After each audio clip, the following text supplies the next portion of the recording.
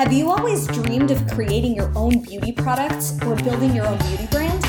Welcome to Beauty Business School, the podcast devoted to empowering beauty entrepreneurs. I'm your host, Doreen Bloch.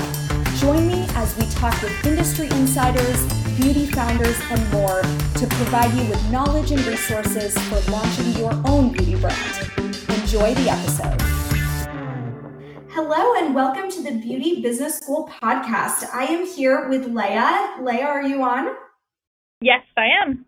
Wonderful. I am so excited to hear more about your entrepreneurial journey, your career journey, and to understand more about what your advice is for beauty entrepreneurs. So let's get into it. Yeah, fantastic. Awesome. So let's start off really broad. In your own words, tell us about your educational journey and your career journey so far. Yeah, definitely. So I have always known that I wanted to work in the beauty industry. I grew up in France and I was super fascinated by women's relationship to beauty and the way that they really embrace femininity as like an empowering step and not so much as a superficial step. So that's something that's always been super exciting to me. And I was really drawn to that, into the ritual of applying skincare and makeup and fragrance, as a gesture of self-care and self-love, not necessarily just linked to the outside world and its perception, but really for yourself. But as far as breaking into this industry, I've had kind of an unconventional journey. So I'm a very analytical person and curious by nature, and I've always, really wanted to know how everything works from the bottom up. So naturally, I wanted to approach products by understanding how they function from the smallest element. So I actually went to study chemical biology at UC Berkeley to be able to understand how products are made from the smallest molecule. And then I had the opportunity to move to New York for a master's in organic chemistry at Columbia, and I just found myself in a city that's really the heart of the industry. After that, I was able to have the opportunity to complete another program in perfumery at Pratt Institute here in New York, because I've always been, fascinated by fragrance as well. So after all these classes and all these different schooling experiences, I was really ready to start my career. And I actually started in contract manufacturing, so working on R&D and product development in my role.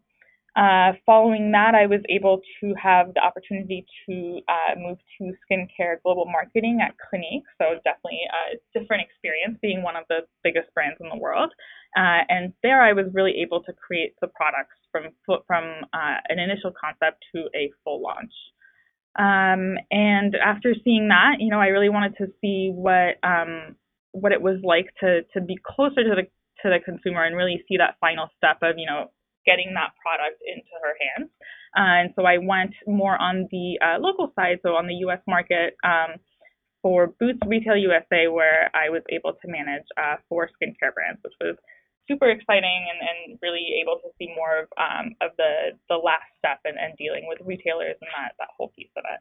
And now I really found an ideal role at L'Oreal. I'm on the SkinCeuticals brand. I'm doing both global marketing and product development. And it's a really great brand for me to be on, because this brand's DNA is really founded in advanced science, have in your skincare. And it's really the culmination for me of when I first set out on my journey to really unite both chemistry and beauty. Absolutely amazing. And we are so lucky to have your expertise here today because you really have seen it all, from the molecule all the way to the marketing campaign. And so I'm thrilled to be able to dive into all of the details, but that is so exciting, and congratulations on everything so far. Yeah, thank you. It's really been an interesting and exciting journey at every step of the way. So what ingredients or ingredient technologies are you most excited about right now?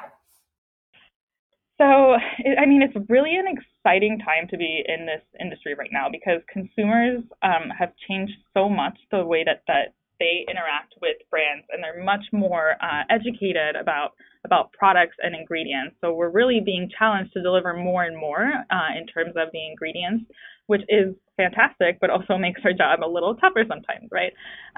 So one ingredient that's really exciting and has really been growing in popularity and awareness lately is vitamin C, which, for good reason. It's an excellent antioxidant, but what I think is really important to understand is that this distinction between ingredients and concentration and then efficacy, right? So you have your ingredient, but it's part of a broader formulation with other actives, and then the base that is the vehicle to deliver these actives.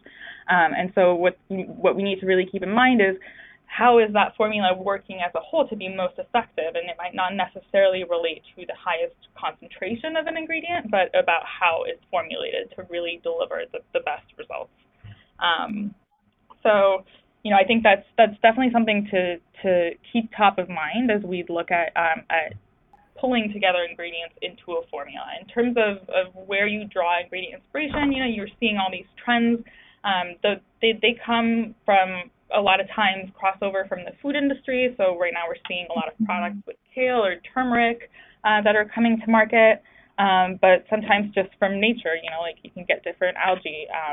So it's definitely, there's always new ingredients. There's always interesting ways to formulate with them while keeping in mind, the result that you're trying to achieve in your formulation.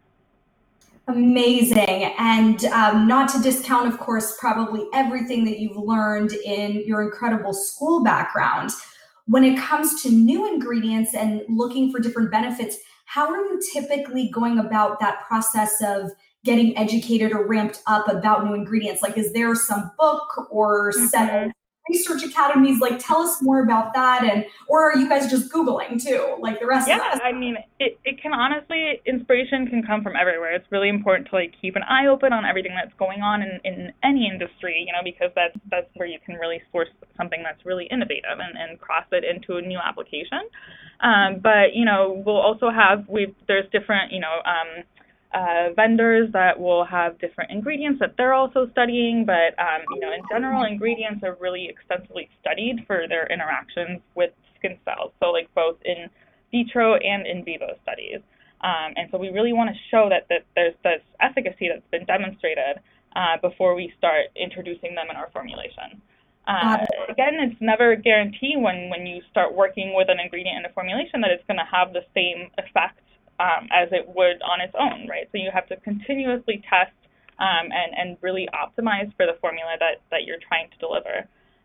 Aside from that, it's also a lot about brand positioning. There's certain brands that are really centered around, one type of ingredient. I'm thinking, of La Mer or La Roche-Posay that have their specific ingredients, and so they'll always include that as a starting point. And other brands that might be a natural brand that would focus more on including plant extracts as their main active. So it's a continuous iterative process, definitely. That's so brilliant. And something that is always on the minds of consumers, and something certainly that people of the Beauty Business School podcast want to know is, from a scientist's perspective, what makes a drugstore product truly different than a luxury product? Is there a difference? What's your take on it? Yes. That is definitely the most common question that we receive from anyone outside the industry or even early in the industry, just trying to understand, what is the difference between all these products? Because there's so many products and so many brands right now. Right. But, traditionally brands had been divided into these two categories, right? Prestige or luxury brands that you would find in a department store, and then mass or consumer products, right, that you would find mostly at a drugstore. We're starting to see that line blur a little bit more, to be honest, as the traditional shopping experience is changing. So that's definitely something that's been really interesting, and again goes back to consumer behavior, being really choiceful and really educated in terms of how these products are made and what they're delivering. But yeah, as a consumer, there's so many factors to take into account when selecting a product. You might value efficacy, delivering the best results as the most important, but then there's also, the sensoriality of a product, the fragrance, the price point, and even the packaging or the ecological impact can come into play in a consumer's decision. So, it goes much beyond, just staying to luxury or drugstore, because the interaction that a consumer has goes way beyond just the moments of application, and it's really about finding the product that really suits you, and that might be one type of product for me and completely different for you. So that's why we have so many products out there, and that's why it's still always so exciting to innovate and develop more. But when you think about, the sort of black and white way that people have thought about these differences is really the price point, right? And I think it's important to understand that there's so much that goes into the product development process that you can see, and that there's so many decision points that are going to contribute into the cost and then eventually the price of your product. So having a higher price point does give you a little more option in terms of you can invest more in various aspects. Like you might be able to afford a certain ingredient or a certain concentration of an ingredient in the formula, or have packaging that might feel a little bit more premium, or decide whether or not you want to add a folding carton or an insert in your product, and select different kinds of decoration processes to get your logo and your product name on the jar. But I think what's also important to keep in mind is that the price also has to cover everything that needs to happen that is not the physical product, right? All the sourcing of the ingredients and testing and production and supply chain to get that product on the shelf, and all the marketing materials that go along with it as well. So it's unfortunately not such a cut and dry answer, but there's definitely a difference, and then there's room to play in different ways at different price points. But it's really just important to always do your research and find the product that suits you best. Yeah, I think it's so interesting. That's a brilliantly diplomatic answer, but also really hits to the heart of it. I mean, you're absolutely right. I think when I was first thinking of that question, I was really thinking about it more from some of the things that you mentioned around the certain ingredients that are being afforded or the concentration of the ingredients. But you're absolutely right that, especially I'm thinking of skincare or fragrance, for example, but certainly with makeup too, the product, it's not just what you're putting on your skin. It's that whole routine and ritual and experience. And so if a different type of lettering on the bottle is going to help to create that elevated experience, that is certainly part of it too. So I think that's a really, really interesting point that you're making, that it's not just the formula that's in the bottle and necessarily the efficacy. It could be these other variables as well. Definitely, yeah. And I think a lot of people really get stuck on just like what's inside that jar and saying, well, why would I pay more for one versus another? And it's really about the whole holistic experience beyond that as well. Right. And some things that come to mind on this actually, and let me know if you have other examples too, or if you have any thoughts on these particular brands. But actually going back to your vitamin C example, my understanding and my limited way of understanding is that vitamin C can be somewhat unstable, or it can degrade quickly. Is that right? Yeah, definitely. It can oxidize. Oxidize, exactly. And so I believe it's Drunk Elephant that has a pretty innovative bottle dispensing system so that the core product is not exposed to air until you dispense it. So something like that, which then comes with a higher price point, but there's a good reason perhaps that it has this higher price point. Yeah, definitely. So it might be a packaging innovation, or it might just be the type of vitamin C that you're using, and how it's stabilized too within the formula. And then the flip side of that is really educating the consumer, spending time and energy and resources and explaining to consumers like, hey, vitamin C is going to degrade. You can't just leave it in your bathroom closet for forever and ever and just use it as sparingly as you want, because if you do that, you're just going to end up putting something on your face that's going to be completely ineffective. So I think it's definitely a full experience. Right. And so speaking of full experience, tell me a little bit more about how product developers think about scent and color. Yes, definitely. So as you know, I'm still very interested in perfumery. I've continued to follow that because I think scent is just such a powerful powerful, almost emotion, and I think about how like the smallest whiff of a scent can bring up the strongest of memories, and to me it's also so unique as because it's also both very personal and very public, right? Like your interaction with scent. It's what you wear and what you smell on yourself every day and how you choose to be with yourself, but it's also generally the first and the most impactful way that others perceive and remember you. So I think that duality of experience with scent is something that's quite unique within the beauty space.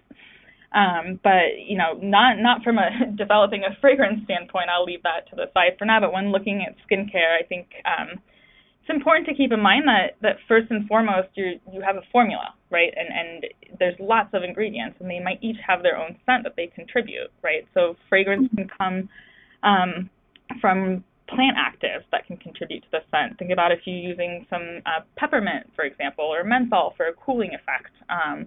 But it can also be added as a fragrance to give a sensorial experience. And honestly, a lot of the times it's either you want to give this kind of unique experience to the consumer to be able to recognize your product within a product line or a brand. But honestly, a lot of the time it's really to mask or counter the scent of other ingredients that consumers might find unpleasant. So it's always a balance. You might choose to leave the scent out completely and then leave your formula to have the smell that it naturally has, which certain brands do, and you again have to educate the consumer on that, or you might want to use fragrance to give your product a signature and unique scent that is very synonymous with your brand and addicts in a sense your consumers to come back for it. Yeah, makes sense. And when it comes to advice for entrepreneurs, and I'm so excited to hear your feedback about this since you have experience all across the board in terms of working in-house at a brand as well as third party.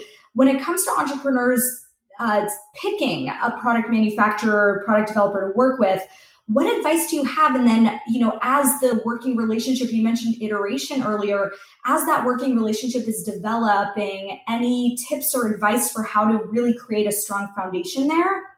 Mm-hmm.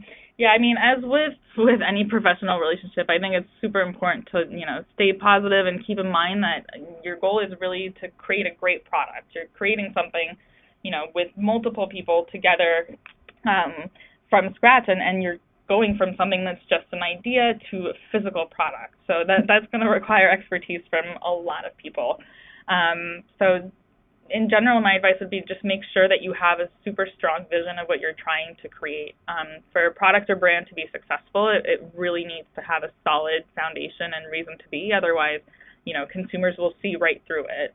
I think once you've gotten that far, that you really have a strong foundation, definitely surround yourself with people that are committed to that vision, but also that will continue to challenge you along the way. Because I think having those challenges just test your product and results in just an even stronger end product.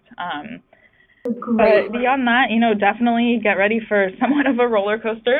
There's so many moving parts in developing a product that you'll definitely need to be able to adapt.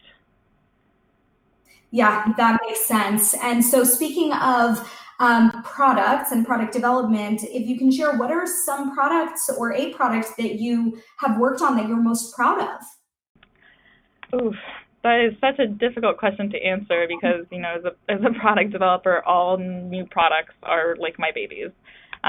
We work on pretty, yeah.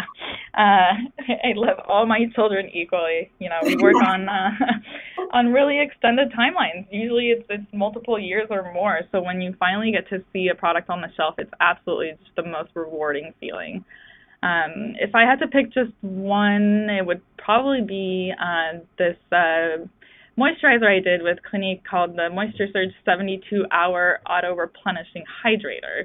Kind of a long name, but I remember when we first started looking at how the competitive set of hydrators and moisturizers had kind of evolved, and we started listening to what consumers were looking for many, many years ago, and then going from that to ideating and landing on this new concept of really teaching your skin how to rehydrate itself, right, which is completely new it sounds a little crazy at first, but we thought it was super exciting. So then once we landed on that, it was just, we were off to the races, like getting this through and briefing it to R&D, coming up with the packaging, finding the name in a way that, really the consumer could understand all the key messaging, right up front, and testing the formula. I mean, we were so nervous waiting for those hydration results, and so relieved to get such a good claim. Because one of the challenging aspects on that particular product is that, we never want to instruct women in a test to not wash their face, because that's such a crucial step in any skincare and health routine, to be honest. So to get that 72-hour claim after we told women to wash their faces that was a really good day. But everything from developing outside of the product, kind of what I touched on earlier, is, so much work goes into the launches from the inside, but it's also really important to remember that consumers really only ever interact with your product and your brand through the product itself and then the content that you're showing them, right? So we really, really need to make sure to spend time to deliver a great 360 experience with collateral and how-to videos, Instagram posts, like in-store experiences to really get the messaging and the excitement and the claims across to the end consumer.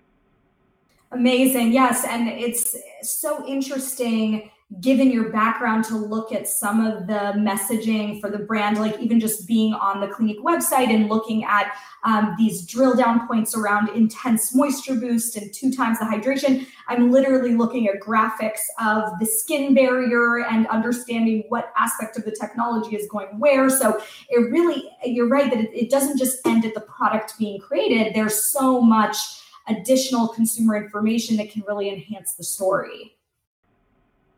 I think that's quite powerful. Yeah, definitely. And so you touched on this a little bit, but I'd love to hear, just blatantly speaking, what aspect of the product development process is most fun in your opinion, and what part is the most challenging? It's so hard to pick one aspect because every step of the way is really exciting and can be so different, right? You can go from working on a formula with R&D to submitting your name for legal search.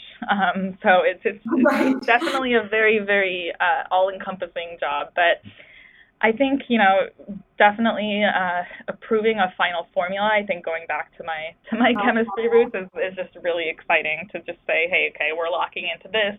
This is what, aside from everything else and all the other work that I have to go through between now and the time it launches, like this is what the consumer is really going to be touching at the end of the day and interacting with. And that's super exciting to me. And it's really what's the fun part. You get to create something and build your vision. In terms of, what's challenging, again, because there's so many moving parts, there's so much that can go wrong, and that's going to need to be adapted along the way. A simple example is there's so much testing that goes on before a formula can launch. We'll have to do a stability test, safety test, compatibility test, transit test, like so many possibilities for challenges.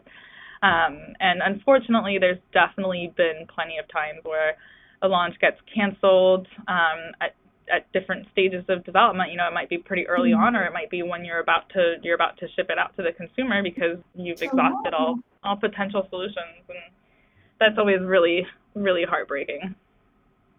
Yeah, it sounds like it. It's like so much is left on the cutting room floor, kind of, before the debut. Absolutely amazing, though, hearing about your experiences, really touching every part of the process. And so I wanted to ask, do you have any mentors? And if so, what are some lessons that you've learned from them that you can share with all of us? Yeah, so I've been so fortunate to have worked with so many truly amazing people in this industry. The thing about this industry is that people are really, really passionate about what they do.